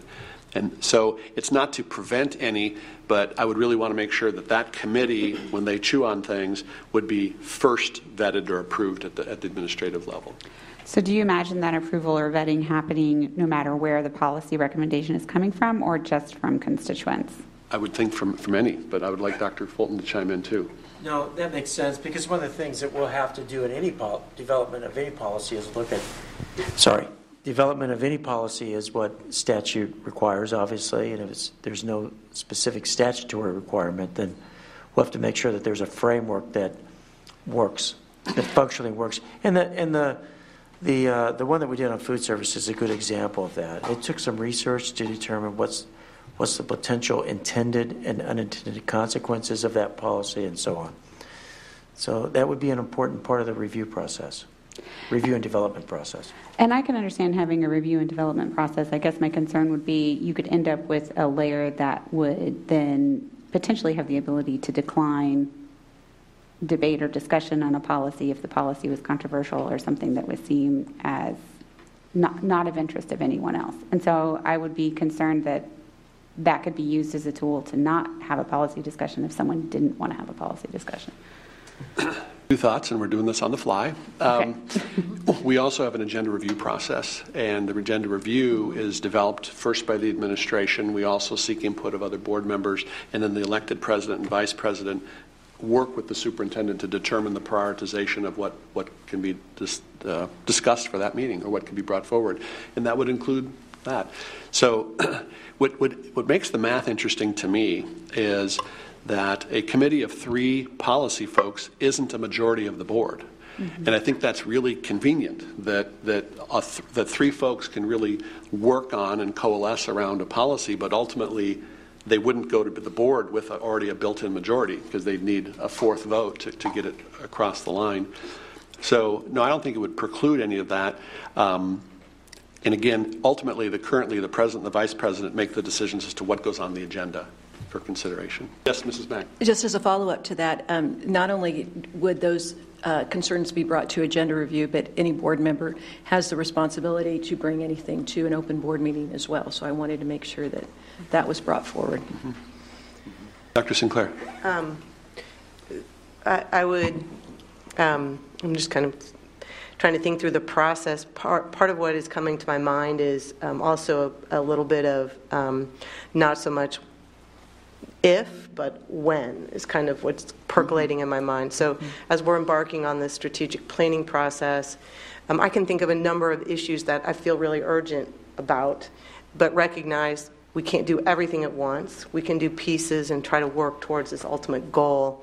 And so in an effort to all be rowing in the same direction, I mean, we are going to have to set some priorities.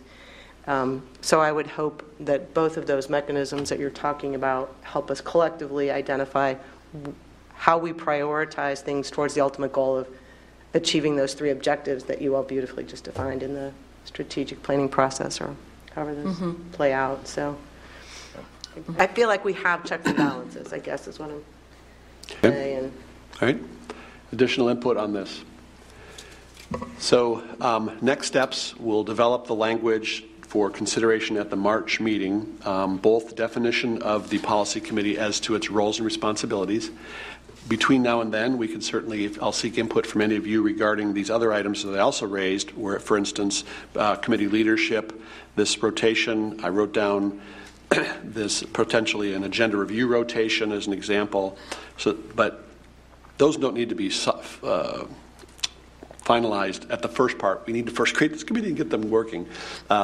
So provide input as we go along, but I appreciate your taking the time to do this on a long night, including one that includes a basketball game that's now begun.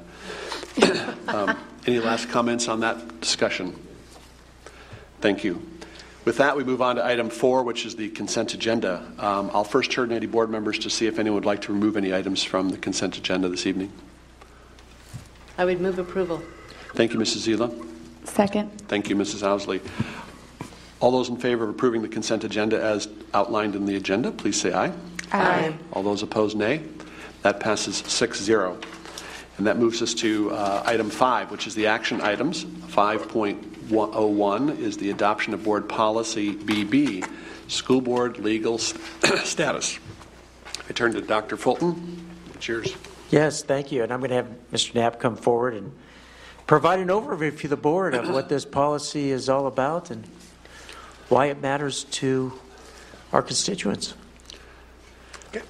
Well, as you know, we are required by state statute to review our board member voting boundaries once a year. We've switched to doing this in February, so the last time we did it was last February, and we updated the board policy. So I get information from Johnson County Ames, and they give me the census information in any voting precincts that are changed. And so I have updated that and in recommending only just 3 changes. North and Northwest will just swap a precinct. And that became available because when we changed our board boundaries for 18-19, there's a little area that was brought back into Northwest. So that precinct will now go to North and Northwest, and it keeps everything pretty status quo on the percentages because we're supposed to give due diligence to each area by state statute. So in the grand scheme of things, the percent breakout pretty much stays the same, but we're just going to flip-flop 2 for North and Northwest, and then this one in South only had 1 person in it, so we're going to put that up in the West. So to clarify, this is not changing any boundaries of any attendance. Nope. This is for where folks vote based on the precinct to which they reside. That's correct. Okay, thank you. Mrs. Mack. Mr. Knapp, I don't want to put you on the spot, but every election cycle, this issue comes up. And I know particularly, I'm elected from the Northwest area, and there are many gracious people that live in the West area that end up having to vote for a Northwest representative. And actually, there was a candidate who ran from the Northwest area but lived in the North attendance area, but he couldn't even run for office for his own high school boundary because of where he lived. Mm-hmm. Could you address that just overall so people so that we could get some kind of understanding? Yeah, so the statute does not allow you to split precincts, so you got to keep the precincts whole. And then then it's our task to have equal population among our 5 high school boundaries. And so that's on that. This memo is attached to the board docs if anybody want to look at it. And then our other goal is that we're not supposed to deviate 5% above or below the average mean. And so we teeter on West because West has our largest population.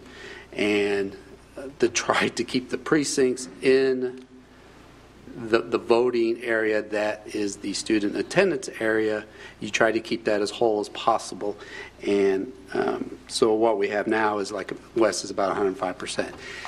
Between North and Northwest, that boundary that runs kind of like Quivira or Flum, there's all kinds of, we had to pull precincts from North into Northwest to bring Northwest up within the 5% threshold.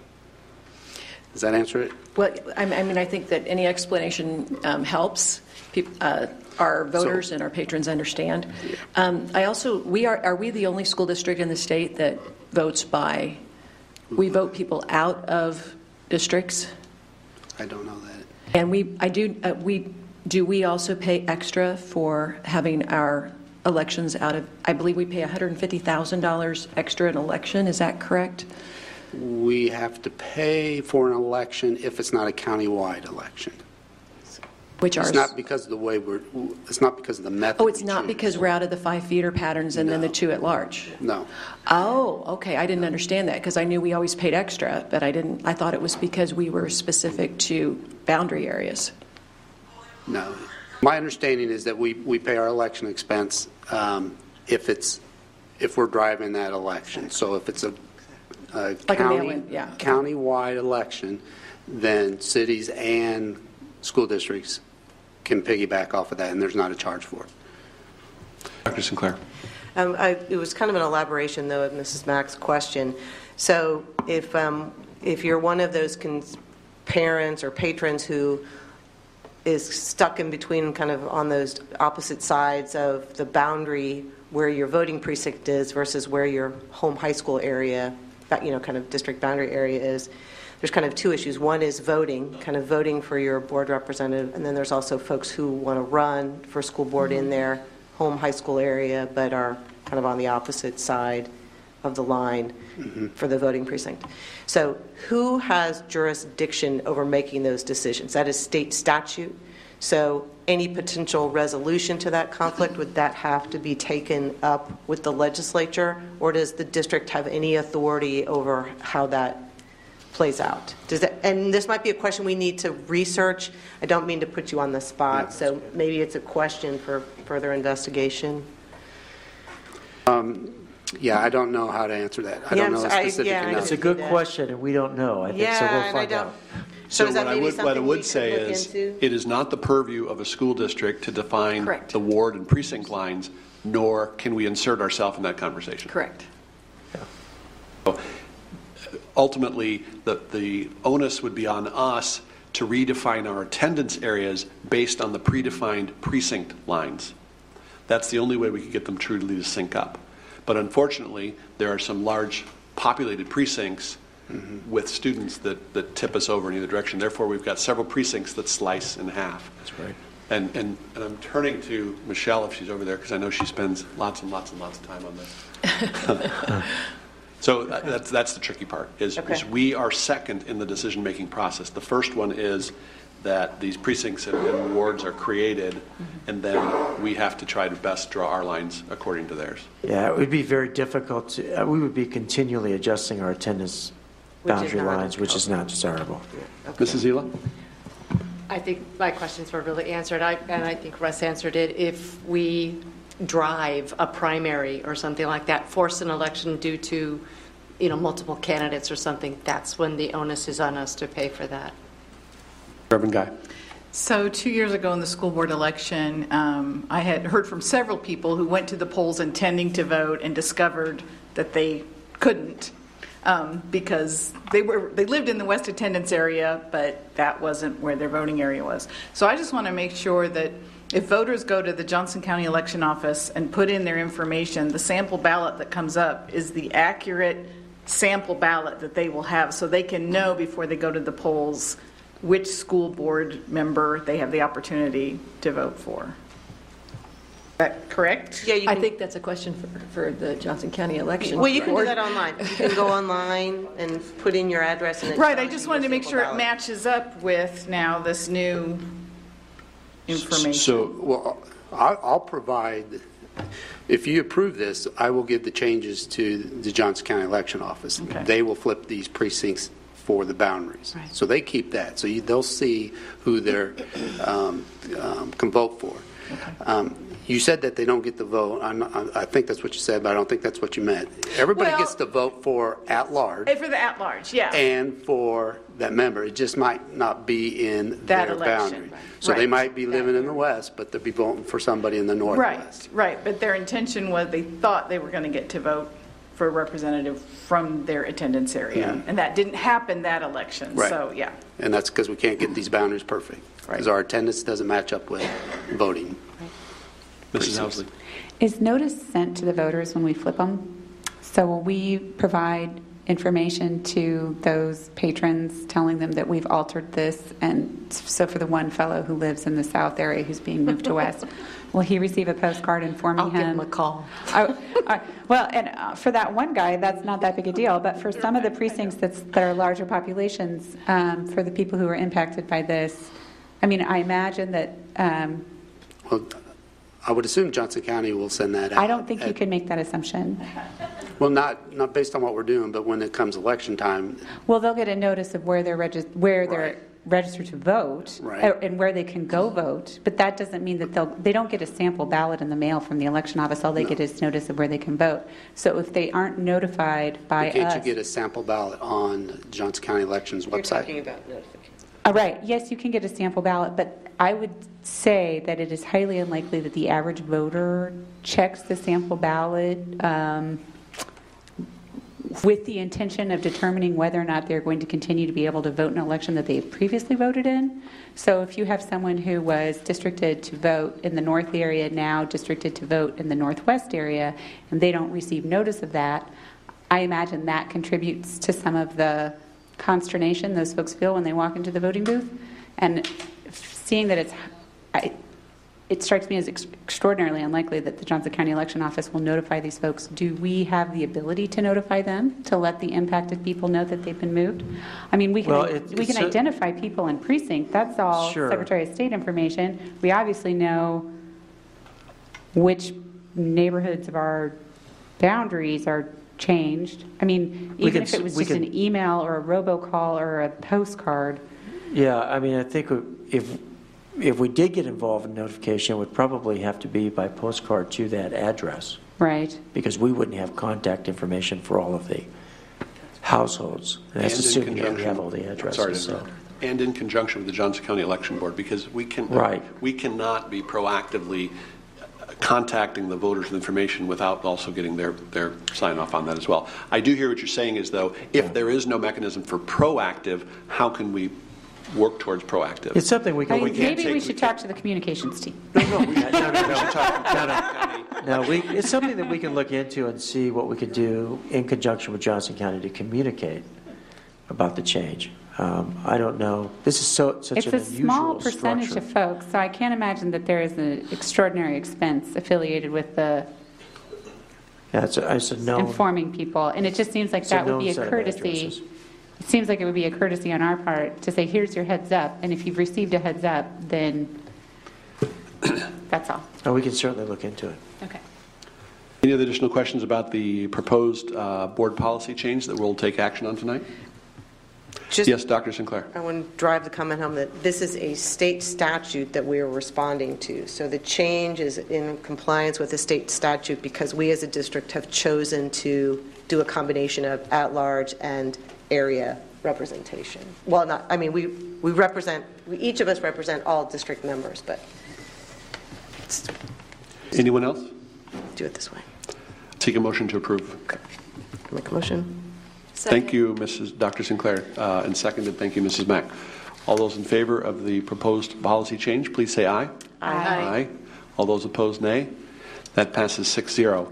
And I can't pass up this opportunity to ask Russ Knapp, would it be helpful in the future to have a policy committee assist you with this process in the future? Right. Yeah, I got assigned to it because of all the number crunching. And thank you for that. All right. Thank you. We move to item 5.02, which is the discussion for Dr. Fulton around administrative contracts. Sure.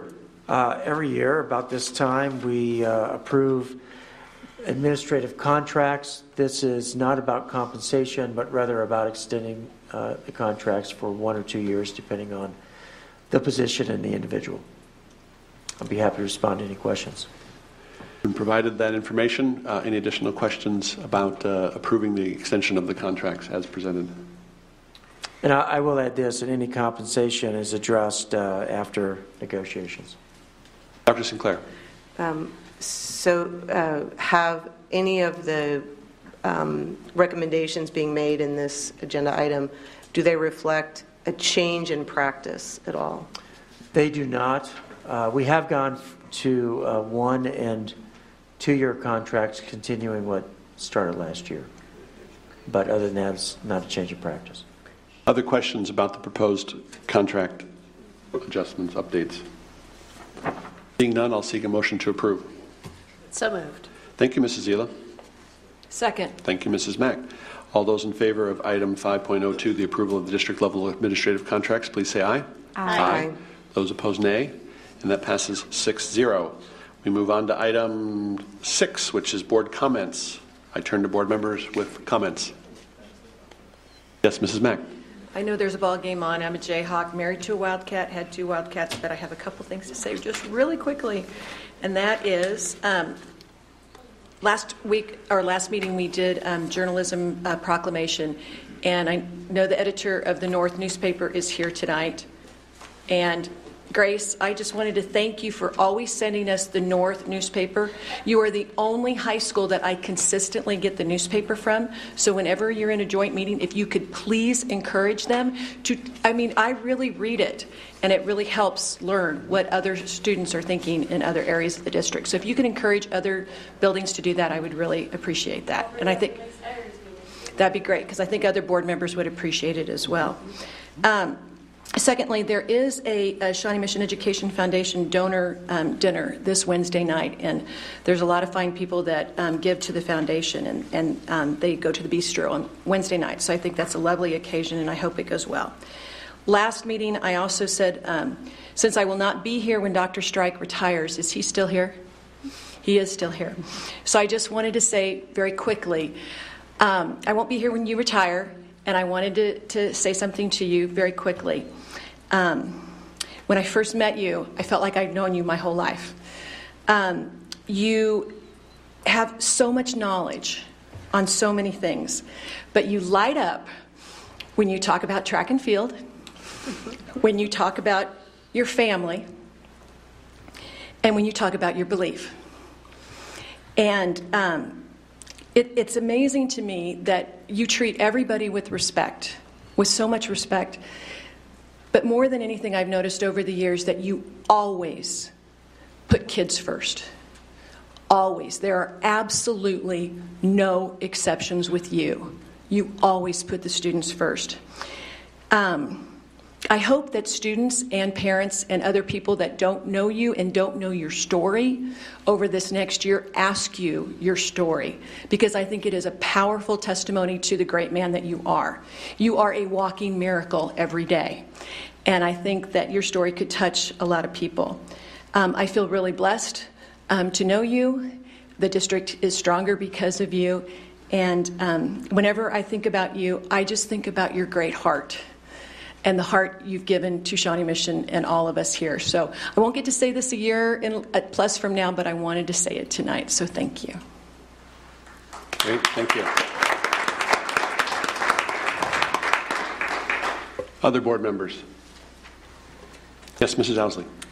So I just have two quick things. The first is that I've been volunteering with this metro area Kansas City Climate Coalition, and one of the nicest things about that has been learning about what leader Shawnee Mission has been with regards to sustainability and green energy, and Joan Levins is here tonight, and I know she's done the significant amount of heavy lifting on that, and I appreciate that. And we have a climate summit coming up in September, and we are looking for a student panel for discussion on that. So if there are any students that are passionate about this or have implemented things in their districts, I would love to hear from them so that I can give them work to do. And then also on the policy review, just to put it out there, I know one of the things I would hope that the policy committee could look at would be potentially updating non-discrimination policy and our bullying policy to make sure it's in line with all of our obligations under federal statutory and regulatory requirements and local ordinances. So I know Patty just said, we all have an obligation to say that, so I say what policies we'd be interested in. So I'm just putting that out there so that folks know what I'm thinking about in the back of my mind when I talk about that stuff. And then finally, once again, I wanted to just say thank you again to everybody who participated in the steering committee, and I'll stop so we can get out of here. Great. Thank you. Anyone else? I can't let the item on the calendar go unnoticed. This past week marks a one-year moment where this board was working very diligently to the point that we were honored to make a phone call to Dr. Fulton to ask him to see if he'd be our new superintendent. And so that happened 1 year ago this past week. And so we are grateful for you saying yes. We have enjoyed the journey with you. I can't believe it's been a whole year. But thank you for your service. And I wanted to recognize that took place 1 year ago. And with that, our next board meeting is March 25th. And it's odd to say, but I guess we're not meeting until after spring break. Please have a safe spring break. And I turn to Mrs. Owsley for a motion. I move we go into executive session to discuss personnel issues pursuant to the non-elected personnel exception under COMA, and that the board will reconvene in the boardroom at 9 o'clock. Is that good? Yeah. For the first one, or because there's two? Okay, great. So we have a motion to Move to executive session to reconvene at 9 o'clock, at which there'll be no other board work done after that. Second. Thank you for the second, Mrs. Mack. All those in favor, please say aye. Aye. Those opposed, nay. I'm going to pause. Dr. Southwick. To discuss litigation with our legal counsel pursuant to exception for matters. As I said, personnel, because I read the first one. Okay. To clarify, this is to recess to executive session to to discuss litigation with our legal counsel pursuant to the Thank you exception for the clarification. How far did I get? All those in favor, please say aye. Aye. All those opposed, nay. That is 6-0 on the motion. Thank you. Thank you for being here. Good night.